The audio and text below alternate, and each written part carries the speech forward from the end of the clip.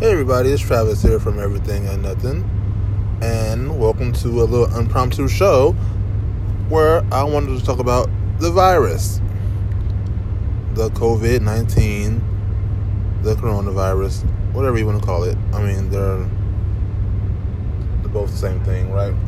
Well, before I get into what I want to say about that, go check out the last show that I did, which was also impromptu, because once again I missed my Friday date, and so I ended up putting it up on Monday, I think it was.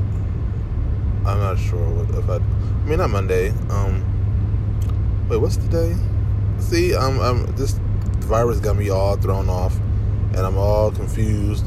But it was a few days ago that I put it up, and I meant to put it up the day that I usually put them up. So, whatever the case may be, just do me a favor and check them out if you haven't already. But what can I say about this virus? I wanted to say something about it because I didn't want to just ignore it and act like it didn't exist. So I wanted to say something, but I really don't know what else I can add to the conversation, along the lines of what everyone else has said already. So all I can really say is that we should have been able to anticipate something like this, only because there have been people saying that something like this would be bound to happen in the next few years.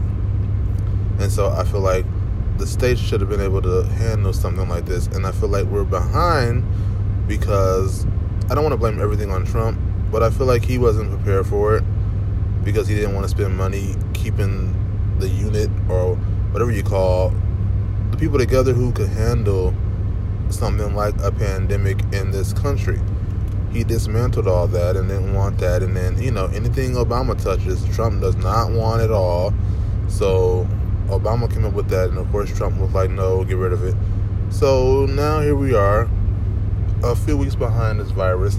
And another thing I want to say is China hasn't reported any new cases, as far as I know, for a whole day at least.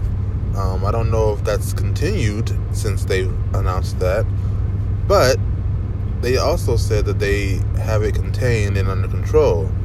And my thing is, okay, well then why isn't China sharing how they contained and controlled the virus out there where they are? Why don't we know the procedures and the steps they took to do that? That's odd to me.